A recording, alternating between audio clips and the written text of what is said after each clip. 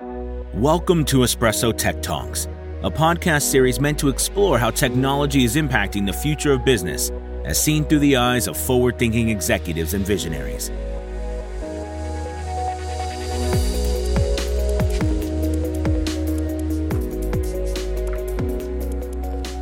From this episode, we will learn why technology and soft diplomacy work hand in hand. Recently, we interviewed Coach Kathy Kemper, the founder and CEO of the Institute for Education, a Washington, D.C. based nonprofit committed to engaging the global community to harness the power of soft diplomacy, data, and innovation. Coach Kemper talks about why pivoting to technology was a game-changing decision for IFE's programs. Well, it was about 8 years ago, I realized that while there was so much that people in DC disagree over, technology could be a space for common ground. I could see that it was going to change the world and be such an important area. So I really got to work. I read everything I could on the latest in tech. In 2019, Kemper was recognized alongside Jeff Bezos as one of Washington Life's magazine's Tech 25, a prestigious honor reserved for top technology innovators and disruptors. Extolled as DC's networker-in-chief by U.S. News and World Report, Kemper convenes timely salons that draw White House and congressional leaders, diplomats, business executives, journalists, and tech innovators for debate and discussion. The interview was conducted by Raluca Popa, who was previously the Chief Operating Officer at the Institute for Education. Raluca now directs client services for Espresso, a global provider of end-to-end digital product development for clients worldwide. Hello everyone, and welcome to another episode of Espresso Tech Talks. From this episode, we will learn how technology can unify audiences through soft diplomacy from Coach Kathy Kemper, the founder and CEO of the Institute for Education, or IFE. I've had a pleasure to work with Coach, and the programs convened at IFE are not only educational but also cutting edge. The invitation-only discussions have tackled topics such as blockchain, IoT, machine learning, back in the days when few people even understood what this technology meant or how they would impact our lives. And that is because IFE has been around for 30 years, so it's celebrating the 30th season in 2020. Wow. Congratulations for that, Coach, and welcome to the show. Oh, thank you, Raluca, and thank you. I love to be called Coach. I actually prefer Coach. Other than Mom, it's my favorite name, so thank you for calling me Coach. Before getting deeper into IFE's tech programs, let's first help our audience learn more about Coach Kemper and how a career on the tennis court led to the most sophisticated evening salons hosted by foreign ambassadors and attended by DC's elite. It's always a pleasure to listen to this fantastic story. I think I know it by heart, but I love it all the time. So, how did the Institute for Education start back in the 1990s, and how has it changed over the past 30 years? Well, first, let me also thank you, Raluca, for your leadership in the Institute for Education. I can't tell you how grateful we are. You're just a breath of fresh air everywhere we are. I agree, it is a great American story, the Institute for Education. We're a nonprofit with the mission to harness the power of data, innovation, and soft diplomacy in the global community. And sometimes I think that's a lofty goal, but the roots are very simple. It really grew out of my work coaching tennis. I got married to Jim Valentine in 1989, and one day he said to me, you coach all these big shots, tennis, so why don't you invite them to breakfast, and I'll invite a few of my colleagues. Jim was an investment banker, and so he had many colleagues in the financial sector. At first, I really wasn't crazy about the idea. I just didn't want to impose on my students. But Jim was persistent, and I finally thought, okay, I'll give it a shot. I was very outside of my comfort zone. I was a tennis coach, not a public policy finance guru. But the first breakfast we had was with Les Aspin, who was then Secretary of Defense and also my tennis student. I was his coach. There were only 8 people or so, and it was off the record, so it was very frank and casual and a great conversation. It grew from there, and then in 1992, we formally incorporated it as the Institute for Education. That's really amazing. Everything falls into place when things are right. I know IFE is renowned for its info roundtables, which have been hosted by prominent leaders, including Supreme Court justices, governors, CIA and FBI directors, Nobel laureates, and professional athletes. When and how did technology come into play, and why did IFE pivot from topics related to politics, business, and media to conversations about 5G, artificial intelligence, facial recognition, and wearable tech? And I know there are a few key persons that you'd like to mention in particular here. Oh, right. Yes. Well, thanks. Over the years, IFE, we've just had an incredible wealth of speakers, as you mentioned above, and including, the members of Congress and ambassadors and the CIA and FBI directors and White House chief of staffs, Nobel laureates. And each of them shares their unique perspective on the world, which is absolutely priceless. Frankly, in some ways, this whole endeavor is a little bit selfish. I love to learn by surrounding myself with brilliant people, and the IFE salons are one way to do that. Recent IFE roundtables and panel discussions have focused on the future of work and the impact of technology on the changing nature of work with U.S. Chief Information Officer Suzette Kent. And then we had a conversation on 5G with FCC Chairman Ajit Pai. That was at the Finnish ambassador's residence, and a discussion about the role of facial recognition in societies with the Denmark tech ambassador, Kasper Kleige, and then U.S. Technology Transformation Service head, Anil Sherian, and John Paul Farmer, who's now the Chief Technology Officer of New York City. Wow, that's an amazing lineup of speakers. It is, I agree. So how did IFE's guests take this new approach? With most of the long-lasting members being interested mainly in politics and media, how did the topic of technology manage to unify this audience with a younger, tech-savvy crowd? And what role did soft diplomacy have in this transition? Oh, that's a great question. Well, it was about 8 years ago, I realized that while there was so much that people in DC disagree over, technology could be a space for common ground. I also started having more conversations with John Paul Farmer, who had been at the leadership of IFE and a great personal friend for 12 years. Then John left the investment banking in New York City to work at the Obama White House with the second U.S. CTO, Todd Park.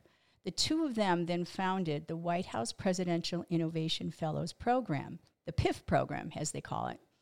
And then Trump, which the Trump White House has embraced and scaled, bringing techies and entrepreneurs into the U.S. government to do a one-year tour of duty with the different federal agencies. The idea is to bring a startup kind of entrepreneur mentality, embracing change, lean startup design thinking, agile development to the slow-moving government agencies. Hearing about John's work showed me how seriously the White House, and by extension the whole government, was going to take the topic of technology forward. I wasn't very savvy about tech at that time, but I could see that it was going to change the world and be such an important area. So I really got to work. I read everything I could on the latest in tech, from like blockchain to crypto to wearable tech, biotech, IoT, quantum, cloud, artificial intelligence, robotics, everything. I even took a coding class. Wow. And I learned a little Python. Oh my God. Yeah, I agree.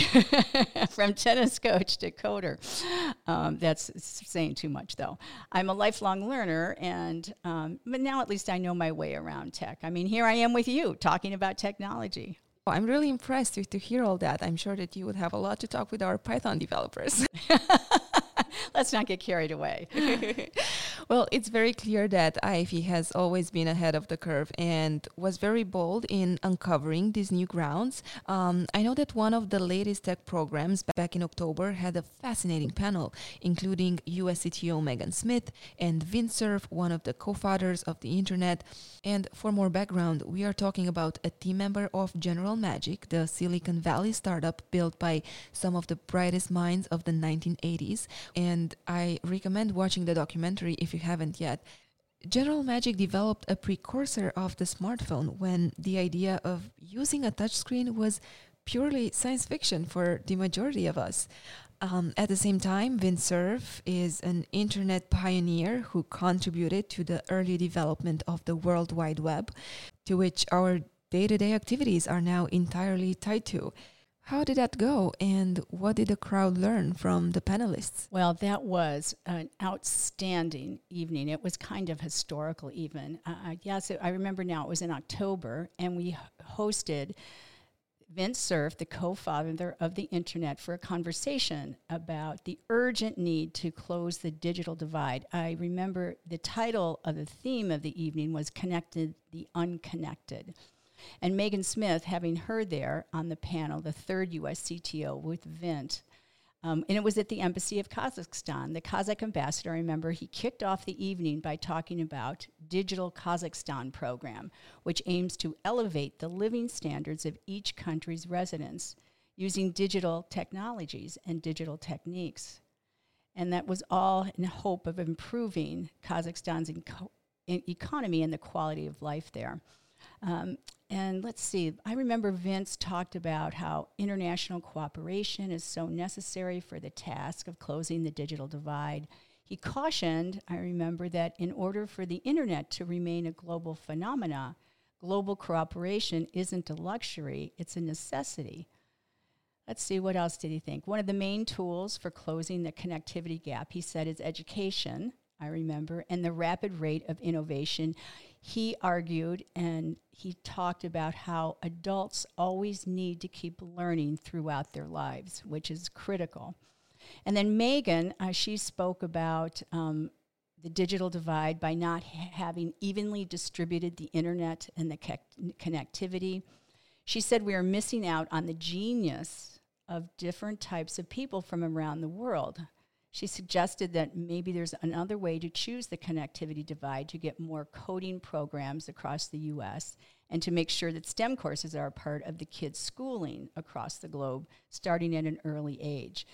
John Paul Farmer was there. I think we had 8 ambassadors. We had entrepreneurs. Then, of course, we had the superhero civic tech people, IFE interns. You were there interviewing Vint Cerf. And a number of journalists were in the room, all to discuss what the conversation was. I mean, really, what could be better than that? And then we had amazing Kazakhstan food. It was basically heaven for me. Yeah, it was such an amazing evening. And what I remember was that Vint Cerf mentioned at some point that when they started, working on what became the internet after several years, they never thought it would impact our lives like this. I mean, they didn't even knew what they were about to create. So. It's really crazy when you think about it.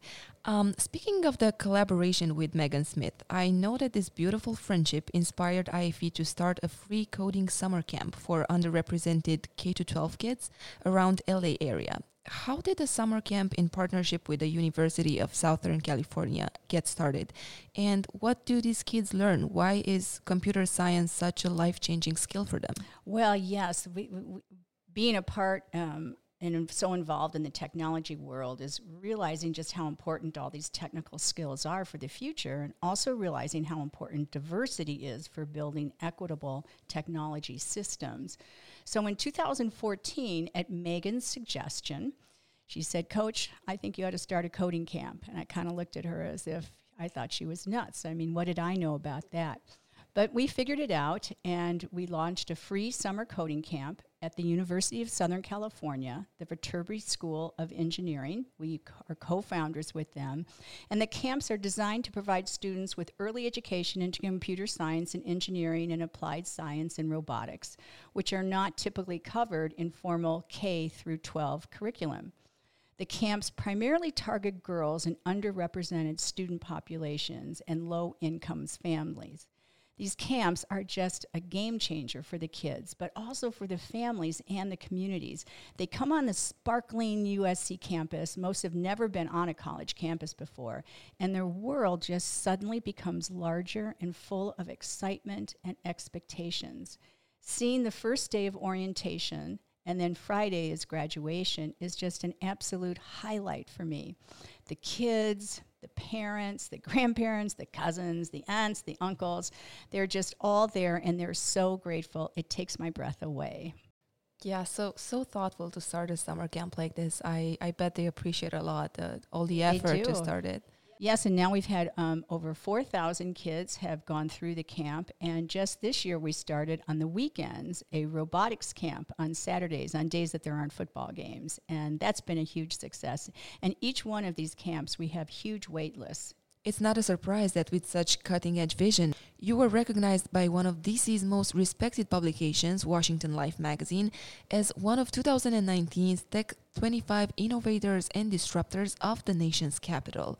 And this prestigious title is only awarded to entrepreneurs and visionaries that work towards advancing technology, so it's not for everyone. Please tell us more about it and how has it impacted IFE's activities since? Yeah, that award, that was really something. I was so honored to receive it and to be named alongside Jeff Bezos and other industry titans. I mean, that was just wonderful and amazing. But I think the reason is because through IFE and I have been a leader in bringing senior level lay people and people who, now these people are very accomplished leaders, but they're not technologists. We bring them together with civic technologists and leaders of the tech and government movement. No other organization has done this as effectively as IFE. We put people who are ambassadors, Supreme Court justices, senators, cabinet secretaries in the same room as the PIFs, members of the United States Digital Service, Tech Congress Fellows, members of Coding It Forward Fellowship, a fellowship that brings computer science students into government for a summer. All these people are critical to the conversation, and we pull it together. Let's talk about the future of work and gender equality. I know you get this question a lot, as one of the upcoming IFE salons is about gender equality in AI, and I know you are a great supporter of female leaders. I've done some research here, and it turns out that only 22% of AI professionals globally are female, which can be a frustration for many gender equality advocates, right? And some worry that the digital future will continue to be made by men for men. In a similar way, IMF researchers predict higher job losses among women when automation displaces an estimated 10% of jobs over the next 2 decades. Because according to an analysis conducted on 30 countries, it looks like women will suffer more consequences because of the higher number employed in roles such as clerical work that are particularly vulnerable to automation. So I'd like to learn, what is your opinion on this?